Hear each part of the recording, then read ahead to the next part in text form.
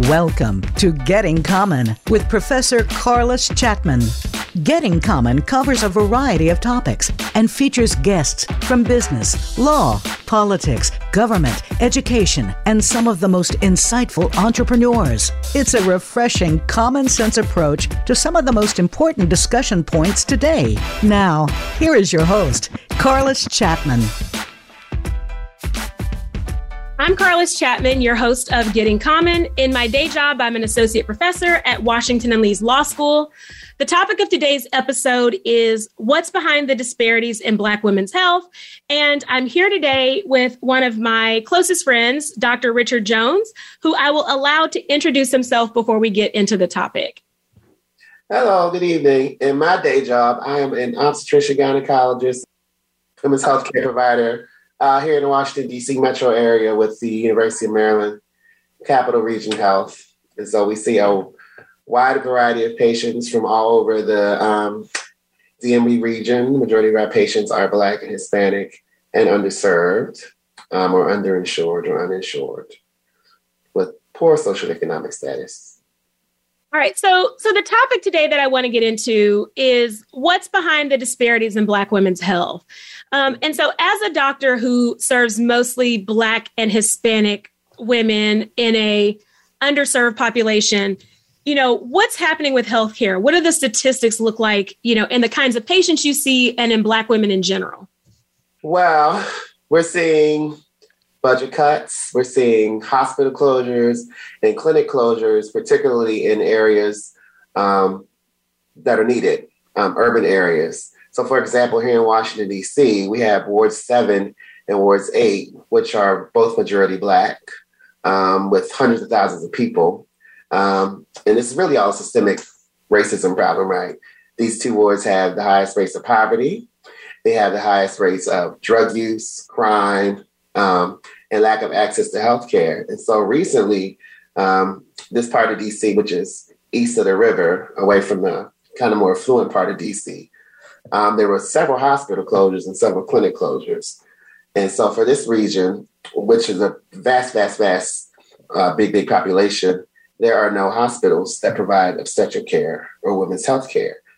So these young women have to go either out of state to Prince George's County to go get reproductive health care or obstetric care, or they have to go to other parts of the city, way out of their way to get the care that they need. And so this kind of just trickles down. It's a big cycle. You're closing and not giving these people access to health care, and then they have to go out of their way to get transportation, childcare, just to be able to get the proper health care they need. And here you have this whole region of one city that has no hospitals for these people to go to. But this really is systemic in nature. I mean, this goes back to redlining, housing discrimination, and these people are packed into one region. And here we are in 2022 where they have nowhere to go. And oftentimes with women's health care, and particularly with obstetrics, time is of the essence. So if you have a young lady who's showing up to somewhere in labor with nowhere to go, she's having an obstetrical emergency, she's bleeding, she got hit by a car, and then you have to put her in an ambulance and transport her 20 minutes away or 30 minutes away to a hospital that probably doesn't even want her there, majority white hospital, or where there are clinicians who don't look like her or who don't understand her social status or are able to communicate with her, then right there, that's a high risk of infant mortality for that baby and maternal mortality for that baby. So this is just systemic in nature. So, it's interesting to me that, what I always grew up knowing DC is Chocolate City, right? So the idea that there's a whole region of DC with no hospitals such that you'd have to go to Maryland, PG counties in Maryland, that part shocks me. But I just wonder if, do food deserts parallel with healthcare deserts? Like, is it all, because you mentioned redlining and systemic. So is this all a part of the same cycle? Like, you don't have food, you don't have quality housing, and you also don't have healthcare. Are they all kind of wedded together? Yeah, definitely. You don't have food. You have a lack of access to educational resources. So you have a higher high school dropout rate. These ladies are more likely to fall out of the system, right? Not able to get jobs, or more likely to get on social welfare programs, and they can't go anywhere to buy their groceries. That contributes to obesity, high blood pressure. This not only in their pregnancy care will put them at high risk for all kinds of complications. Then you have nowhere for them to go to even get care. Here in Ward 7 and Ward 8. I mean, in a whole big city, the nation's capital, right, where this is happening. And so this trickles down and it causes a domino effect, basically, where this goes all the way into your healthcare and your own personal health, where you're not getting proper care that you need or access to care, or you're falling out of the system. And all you have to do is you have to worry about how am I going to get food for my kid? How am I going to go to work? The last thing on your mind is your healthcare, especially when you don't have any quick, easy access to it. So it's a big domino effect. It's a big spiral effect. Systemic racism. Still we are here in 2022 dealing with the same issue. So what I think is interesting when we talk about the numbers for Black women's health care, especially infant mortality, and maternal mortality rate, economics don't matter, right? You know, a woman like me has a higher infant mortality rate or maternal mortality rate than my peer of the same education and income background. And so the numbers don't change when we have more resources. Is there a reason for that? Or do y'all have a clinical reason why you believe that is? Well, clinically, there's still a lot of underrepresentation.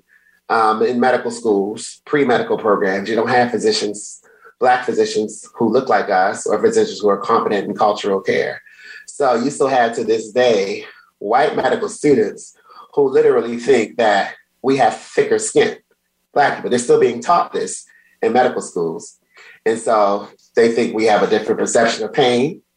You have Black women who are unlikely to have their symptoms of pain and other issues quickly assessed by a nurse, by a physician. Let's take Serena Williams, for example, right?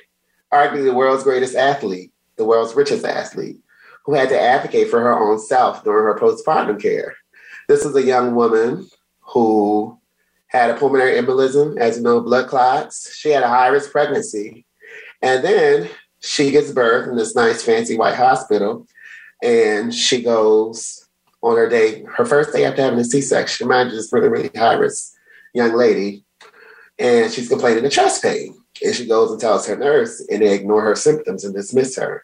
And Serena, who has a voice, who has money, is able to advocate for herself, has to go to these people and tell them, I've had pulmonary embolism in the past. I'm a high-risk patient. You all need to get a CT of my chest right now. The nurses still dismissed her complaints. You know, Serena talked about this a couple of years ago after she gave birth. And she ended up with what? Another pulmonary embolism.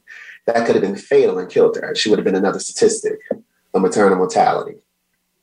So that being said, no matter your socioeconomic status, you're still going to face systemic racism. Your complaints are more likely to be dismissed. And this is Serena Williams we're talking about, who has a voice and is able to advocate for herself. So imagine all of the millions of young, poor Black and Latina women who are out there unable to advocate for themselves dealing with the same issues. This is why our maternal mortality rate is a lot higher.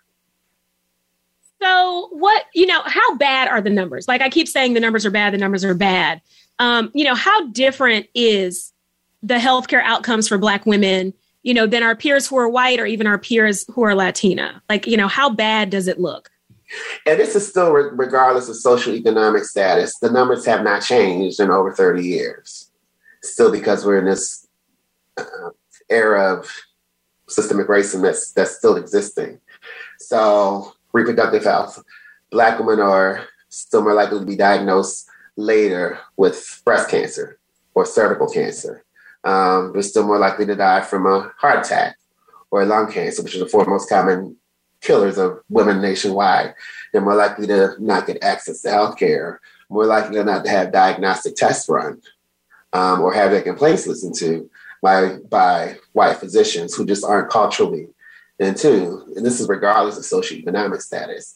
And the maternal mortality rates are still high. I mean, a Black baby is more likely to not come out of the hospital alive after it's been born, still here to this very day in 2022. This is regardless of socioeconomic status. So this is a systemic issue that's still been in place for a long time that we still haven't been able to resolve because we still have this lack of representation in healthcare, particularly at the higher level with physicians, physician assistants, nurse practitioners, and nurses.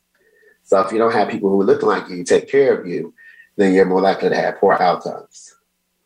So I'd love for you to, tell everyone, you're a doctor working with an underserved population. Obviously, you could be like a plastic surgeon and be a millionaire, or like, doing something, there are things that doctors do that pay a lot more money and that work a lot less hours than what you do. Mm-hmm. So what inspires you to serve the population you serve? And, what made you want to go to med school, and what made you want to, do what it is that you do every day? Well, growing up, I didn't see people looking like me, taking care of me, particularly the women in my community. And coming from Baltimore, and then coming from an area where I saw a lot of teenage pregnancy, not only in my own family, but I saw it in high school. And I saw young Black women just not getting the proper access to healthcare. And so somebody who looks like me doesn't look like me. How are they able to take care of me and know my needs? And so that's kind of what inspired me, just to be able to come back into my own community and give back. Because you see, there's a trustworthiness. Black people still don't trust going to the doctor. This dates back, to slavery when we were experimented on. But just even seeing my face when I walk into a room, it just brightens up so many people's days. They feel so much more at ease because they know that this person's probably going to advocate for me. They understand me. We come from the same place. We speak the same language. We speak the same lingo. So for me, it was about increasing representation, particularly of people who look like me, Black men, in medicine, be able to take care of my own community. Because you see these same things are still happening. There are people dying, particularly for women, because I saw that with the women in my own family, not getting the proper access to health care that they needed. My own mother would go for God knows how long without getting treated or being seen because she didn't trust doctors. There were no doctors that looked like her. So, wow. And why obstetrics and gynecology? Well, who's the most undervalued group in America? Black women. Okay. And I think it's up to us as Black men to protect them. I've always had an interest in women's health and birthing babies. This probably dates back to being a Cosby kid and seeing that on TV. But hey, that was an influence too. I saw a Black doctor on TV. It's like, I want to be just like him. But particularly for me, in seeing all the generational cycle of poverty and teenage pregnancy in my family, that was something I wanted to do to prevent that. So that's why I got interested in women's health. And it's a field where you can be a specialist, but you can also be a primary care provider, because oftentimes I'm the only doctor a lot of these young women will see, in their whole entire lifetime. They either only go to the doctor when they get pregnant or when they come for their annual exams. And so I'm often at the front line of diagnosing things like hypertension or diabetes, because pregnancy manifests these things, right? So a young 25-year-old lady may come and see me just for her annual exam. We'll see another doctor, and I notice, oh, hey, Ms. Jones, you got high blood pressure reading. Are you seeing a primary care physician? So oftentimes I'm the first line provider that they see. So it's a combination of being able to be a specialist, but also able to be a primary care physician at the same time. I love that you say that you are the first line person and you do the PCP work anyway, because, I've gone to OBGYNs and I feel like I'm rushed in and out.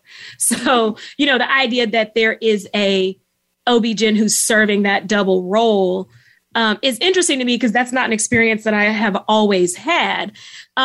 Is that normal? Is that what you are taught to do clinically, or is that what you do because of who you are and what you know about your patients? I think it's a little bit of both, because I went to medical school at Howard, so I was around Black folks all the time, and I was around these patient populations all the time. So we were taught differently. We were taught more cultural competency, versus going to a white medical school where they don't see this kind of patient population. And I understand that in the region where I work, a big urban area like this, where I'm seeing a lot of poor and underserved patients, that's just a socioeconomic status. That's your clinical training. That's your knowledge. That's your upbringing. That's the connection that I have being a Black physician. I'm able to see, okay, I know that this young lady's likely not going to come to the doctor again unless she gets pregnant. So I need to address these issues with her now so I can stop anything from happening in the future. So, the majority of women only see us during their reproductive years for the healthcare. And so it's the onus on me to be a very astute physician, maybe to see these kind of things, whereas other physicians, they just want to get you in and out, just want to be a specialist. Wow. Mm-hmm. Wow. So, we talked about housing, right? And we talked about being in food deserts. I've read about things like using relaxers causing fibroids and living in a poor area with mouse dander, having a more propensity for asthma. Are there, are those things true, or is that just like urban legend? And is that why, Black women have more fibroids, or Black women have more of these things, the environmental things? Or are there other reasons perhaps behind why, Black women have more of a tendency towards things? So let's think about it again. This is a domino effect, right? So here you are, we're starting with redlining. You're put in the districts where you have lack of access to food. So what are you going to go do? Eat fast food, right? Where does that go? You're contributing to obesity. What does that lead to? Heart disease, diabetes, hypertension. Where does that lead to reproductive-wise? You get women who are overly obese. They have problems with their menstrual cycles, like PCOS. And then being overweight can put you at risk of fibroids. So it's just a big clinical domino effect. You're in poor housing with rat dander everywhere. That's going to increase your chances of having asthma and pulmonary disease and lung disease. You're in a place where you're getting exposed to drugs and crime. So you're more likely to turn to drug use, and that's going to increase. Again, it's a big domino effect. So you see, it starts in the home, it starts in the neighborhood, and it starts, in the district where they live. But this food desert, poor housing, unaffordable housing, it's all a big cascade that contributes to your overall healthcare issues, particularly for women. And what about things like chemicals, right? We all read, or at least I do, right? When it's like, oh, because everyone of your generation relaxed their hair so young, that's why that's why Black women have these cancers, because you're exposed to chemicals in that way. Mm-hmm. Or because, your house is carpeted and you're inhaling fumes, which to me sounds like people are putting the blame on us, right? Like what you did to your hair, how you chose to decorate your home is why. And my question is like, are those factors, or is everything else you talked about a much bigger deal? I think everything else is a much bigger deal. But again, chemical relaxers, you don't know what's in that stuff. I mean, there are no real studies about it, but we've seen an association between chemical hair relaxers and fibroid. But we've also seen that with diet.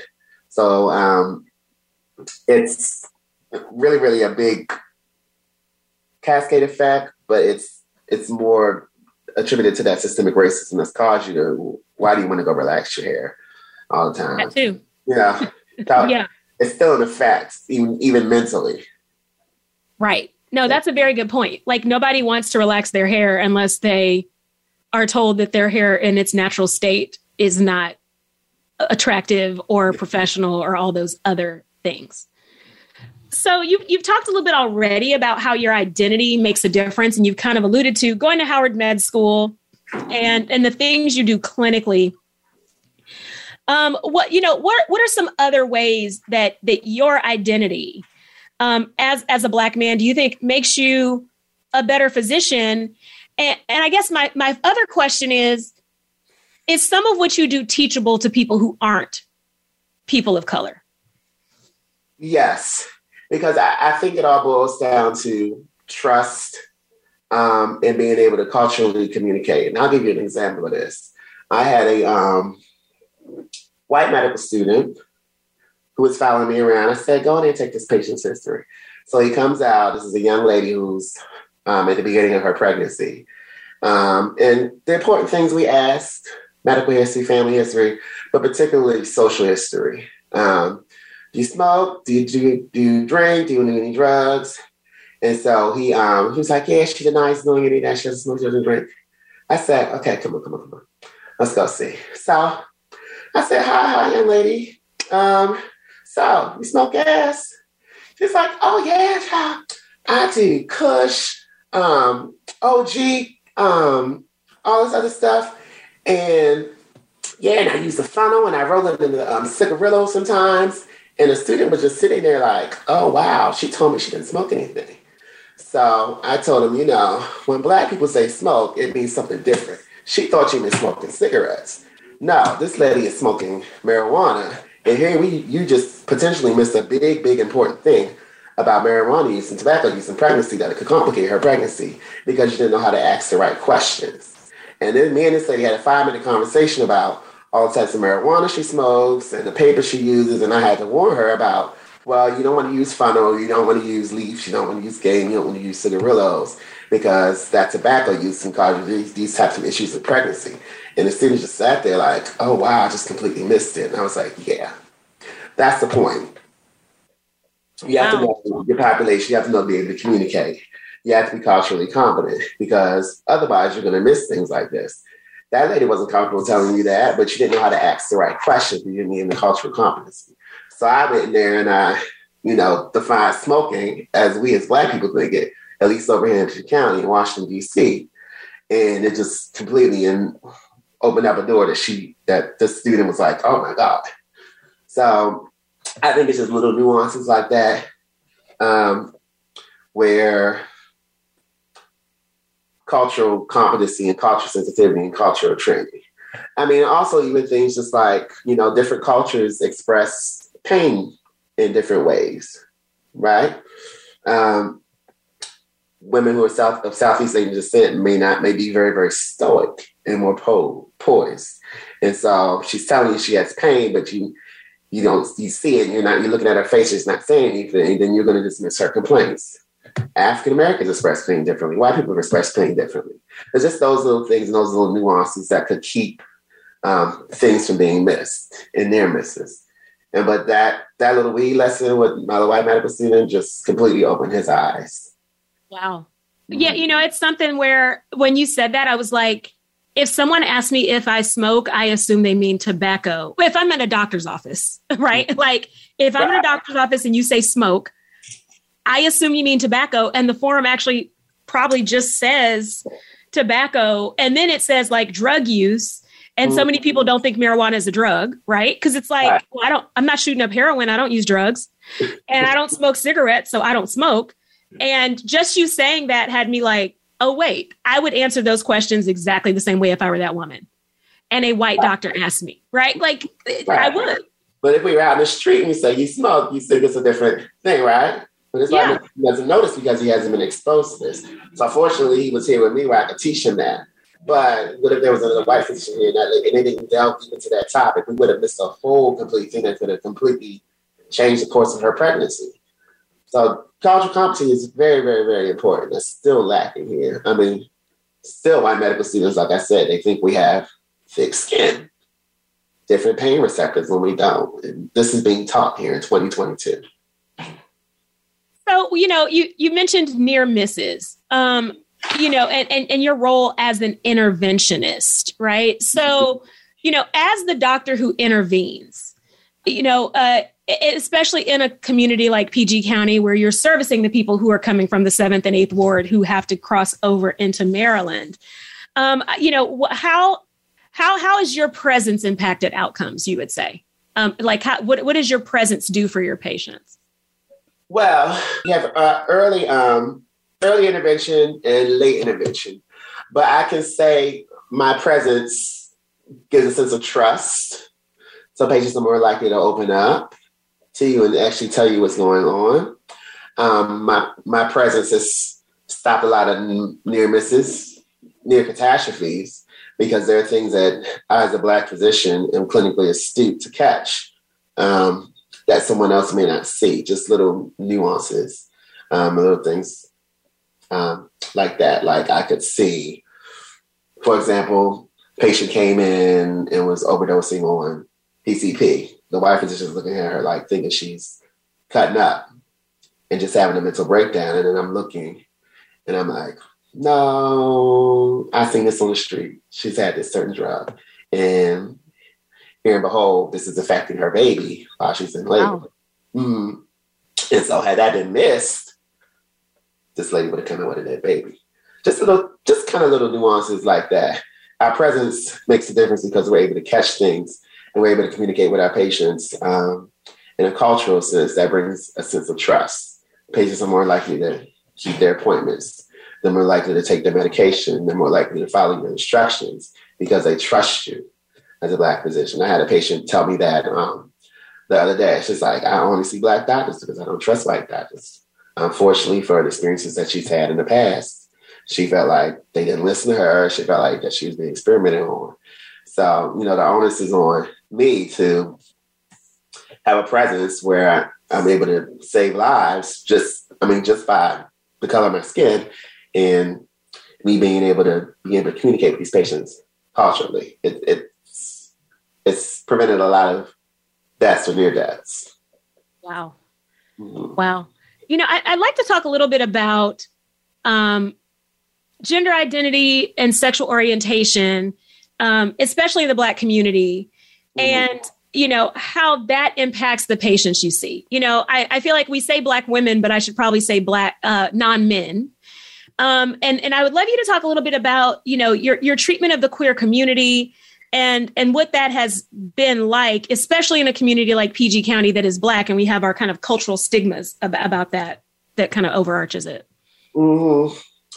Well, I can first say that I'm kind of a unicorn out here, an openly Black queer male physician who takes care of women, right? So I have my own cross or intersectional identity, right? Because I've had to deal with racism from white physicians and homophobia from white physicians. I've also had to deal with it from other Black physicians. And so as Black queer physicians, we're kind of a subculture within a subculture because we're such a rare unicorn or unicorns. You understand what I'm saying? And for young Black women of the LGBTQ spectrum, I'm just going to say queer, whether you're transgendered, they're already starting out behind. So they're more likely to be homeless because their parents put them out of their home. They're more likely to resort to drug use because they're facing discrimination because of their orientation. I mean, imagine being a Black queer woman. Here you have to deal with class, right? Racism, homophobia, and misogyny. And the last thing on your mind is your reproductive health, right? So they're already starting behind with lack of access to healthcare, particularly for transgender women. And so they fear going to physicians, period, because they're going to have to deal with all of those issues at once. They deal with it from Black physicians. The homophobia they deal with from Black physicians is horrible and strong. And so they feel comfortable with me because I can understand that cross-sectional identity, particularly when it comes to things like reproductive health. They may not understand that, yeah, you may not sleep with men, but you still need to get a pap smear. I had a young lesbian patient come in her 50s, never got a pap smear before with cervical cancer because she didn't know. Like, no, doesn't matter if you sleep with men or not. You still have to get a pap smear. A lot of transgender women may not know. If you have breast tissue, you still need to get a mammogram. So the other issue comes with people who want to plan families. So they're going to already have going into a business, a fertility business, which is mostly cash only. And so these patients are unlikely to have insurance. So they go to extreme measures to start a family. I've seen women order a basic kit from Amazon and then find a random donor out in the neighborhood and inseminate themselves because they can't get access to that proper reproductive technology in the office. Why? They can't afford it. 2, they're going to face homophobia from physicians. They're going to face racism and discrimination from physicians. And me being this, I guess, intersectional physician, is that what I'm going to call myself? Am I intersectional physician?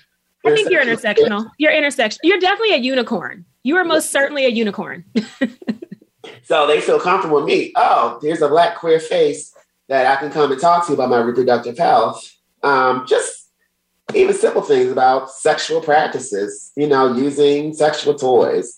Oh, I can still get this and this. How am I supposed to properly clean it? Just things that they feel comfortable with that they wouldn't otherwise go because, that they're Black women, but the Black queer women are even lower in the totem pole and even at higher risk for these things. So I think it's very, very, very important not only to get young Black medical students into primary care fields, but young Black queer students, because it really, really, really makes a difference, particularly here in DMV or Atlanta, where you have a huge, huge Black queer population.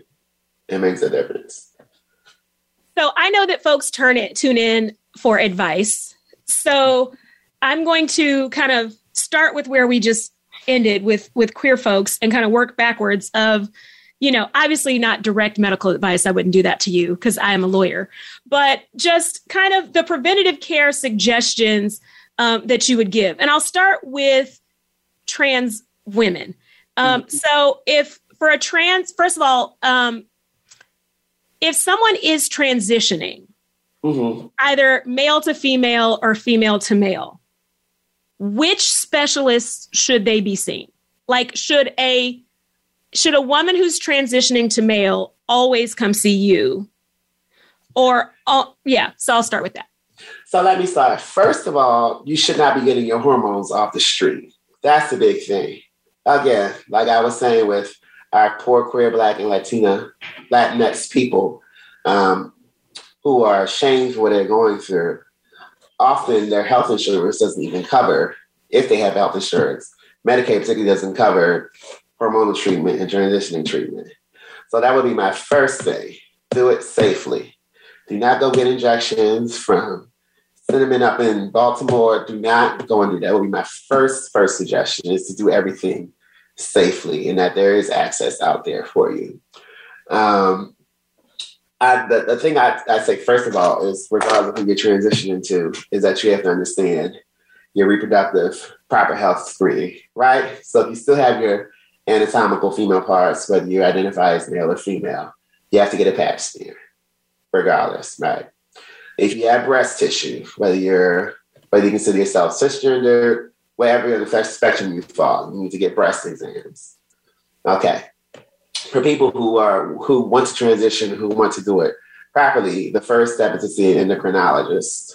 Okay. So they wouldn't come and see me because that's not a part of our specialty. We can do their preventative care and their screening. We can take care of them when they're pregnant, but they would first see an endocrinologist to begin the hormonal process. And then the next step, if you're considering surgery, it's actually called an andrologist, which is a branch of urology. It's a urology subspecialty who takes care of those patients. But I just implore you to do it safely. You're not going to do it off the streets, because I've seen too many potential complications come from hormones and injections. I mean, you've seen them botch, right? Mm-hmm. Getting hormones off the street where you don't know where you're getting it from, and it can cause you to have a heart attack or a stroke. And so that there is access out there. Okay. Washington, D.C. takes care of its residents pretty well. So does the state of Maryland. And so most insurances are now covering treatment to transition from one gender to another, particularly Medicaid. So that I would implore people to do. All right. So we got get the proper treatment. As long as you have the anatomical tissue, that is the doctor you need to see. So that's our two takeaways there. Right. Don't let Cinnamon inject you in the house in Baltimore. Don't let Cinnamon do the butt shots either. Like, don't let Cinnamon do that. All right. So let's next do, you're a cisgendered lesbian. You talked about pap smears. Is what other, if, you know, cisgendered lesbian doesn't want to have kids, what's the preventative medicine that she needs to come to you for? So, cisgender lesbian women, we're bisexual, however you identify. Whether or not you have had sex with a man in the past or never had sex with a man in the past, your cervical cancer screening is important. Please go get your pap smears because you are still at risk for cervical cancer.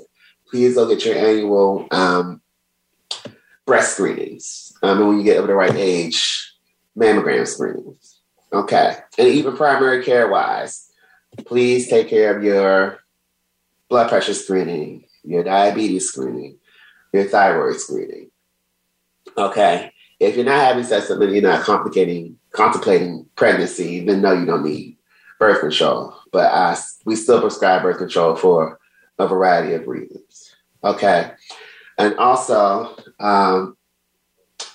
safe sexual practices, using dental dams. If you're using sexual toys like a strap, I had to tell a young lady how to properly clean her strap because she was wondering why her partner kept getting infections all the time. She was using improper treatment, just throwing it in the water. Or use the same toy with another patient because you can still transmit infections that way.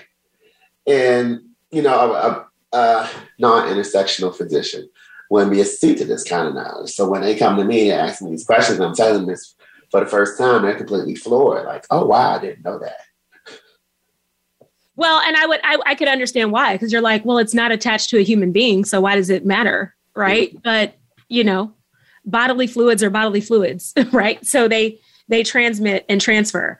All right, so I think I think cisgendered women know what to do for reproductive health, right? We know if you get pregnant, you need to go see the OB-GYN, whether you go or not. You know, cisgendered women know about breast exams for the most part. What about other preventative? Well, actually, I want to ask about fibroids. Is there anything that we can do to prevent fibroids, to make them better? Because, you know, especially at our age, so many of our friends have had to have the fibroid surgery or are currently suffering from fibroids. So, you know, is there something that the 20-year-old could be doing so that they don't get to be 40 and have the issues that my friends have had? Let me go back to your reproductive health question with the cisgender lesbian patients. If you desire to plan a family and start a family, come and talk with your healthcare provider first, because there is access out there for you. So you may fear being discriminated against, and you may fear that it may be unaffordable or unavailable to you. But do not go doing extreme things like buying an insemination kit off of Amazon and then asking your random trade friend off the street to donate sperm. That's not safe. Okay. So come and see us. We can get you the right resources that you need. Fibroids, on the other hand, are a very, very complicated thing because there's lots of factors. A lot of it's genetic. Okay. Some of it's environmental. So is there anything you can do to prevent fibroids? Not really, but some things that can contribute to it.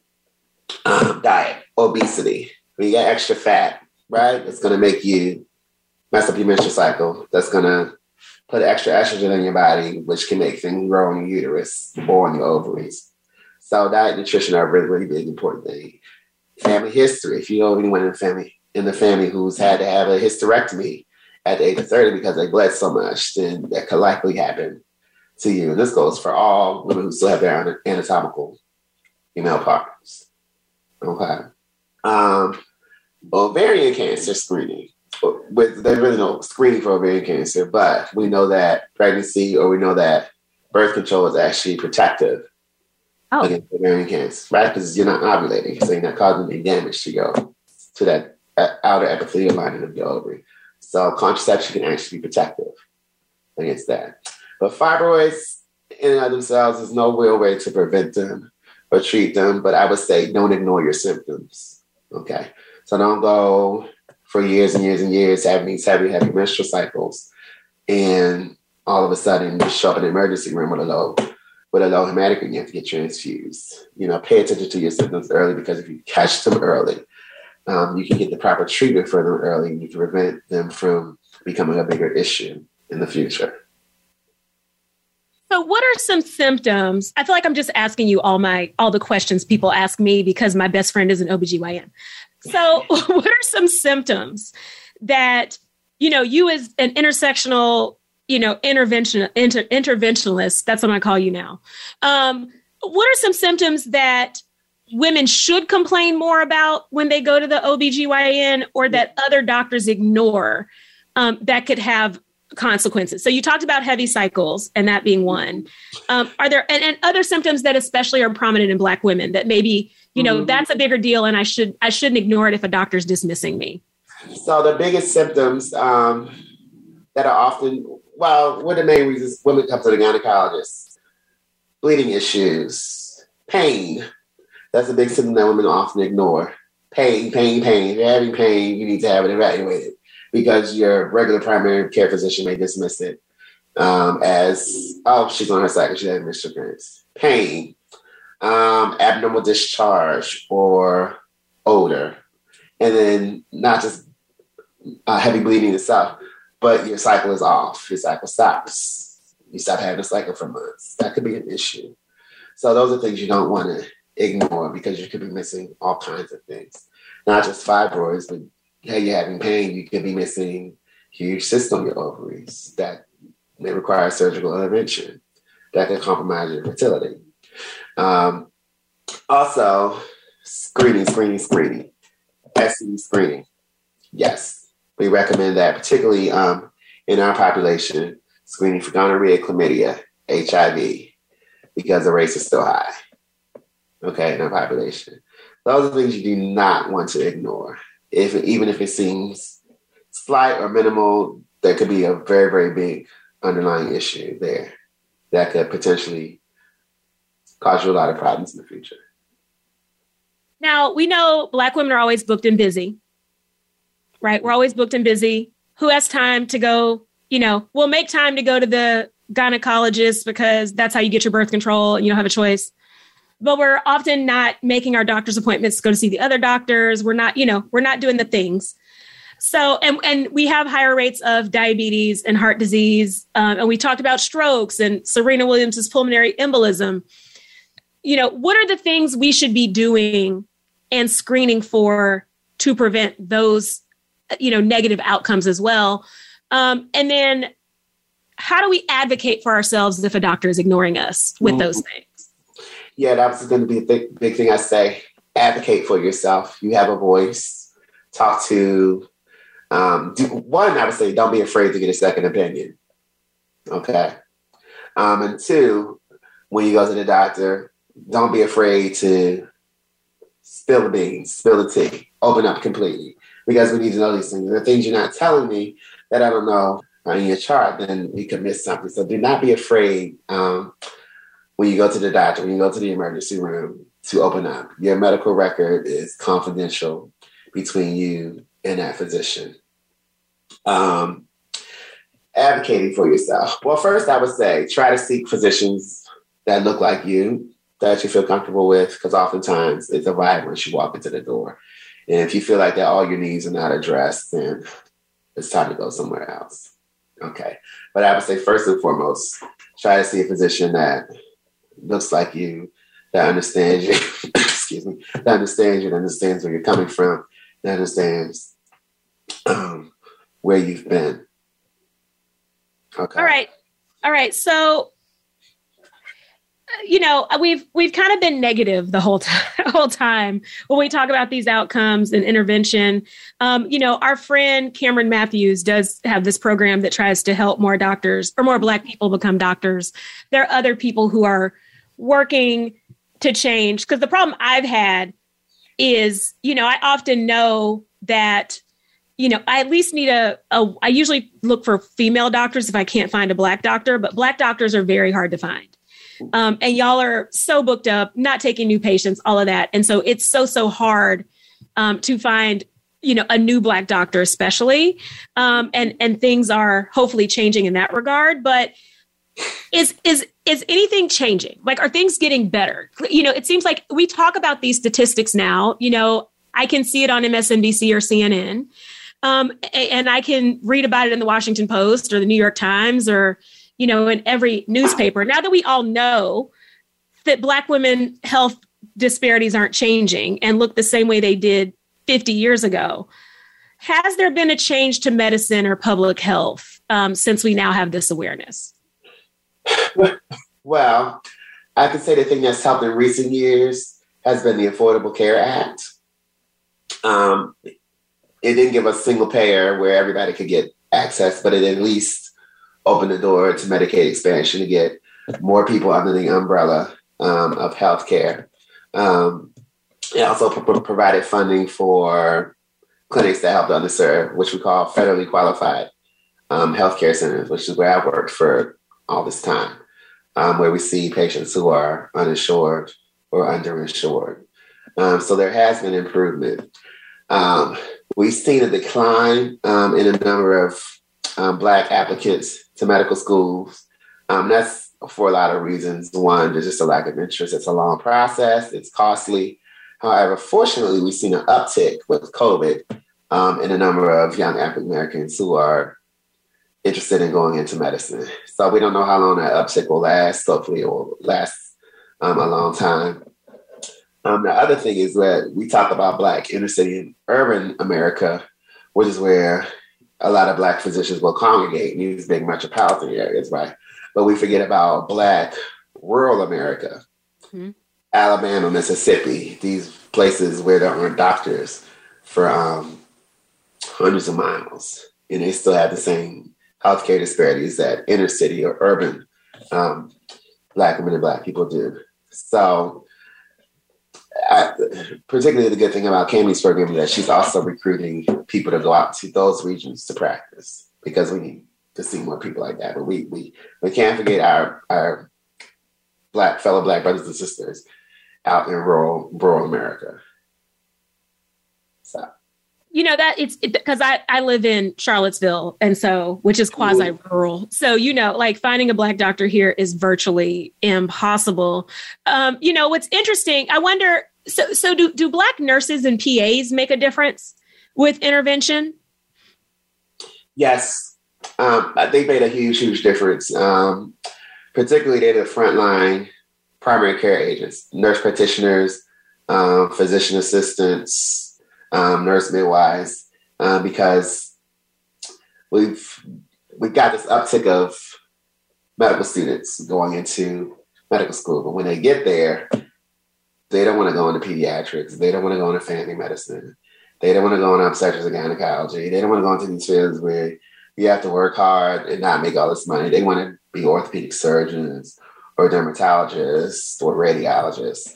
And so we still are having a lag in physicians going into primary care, particularly Black physicians.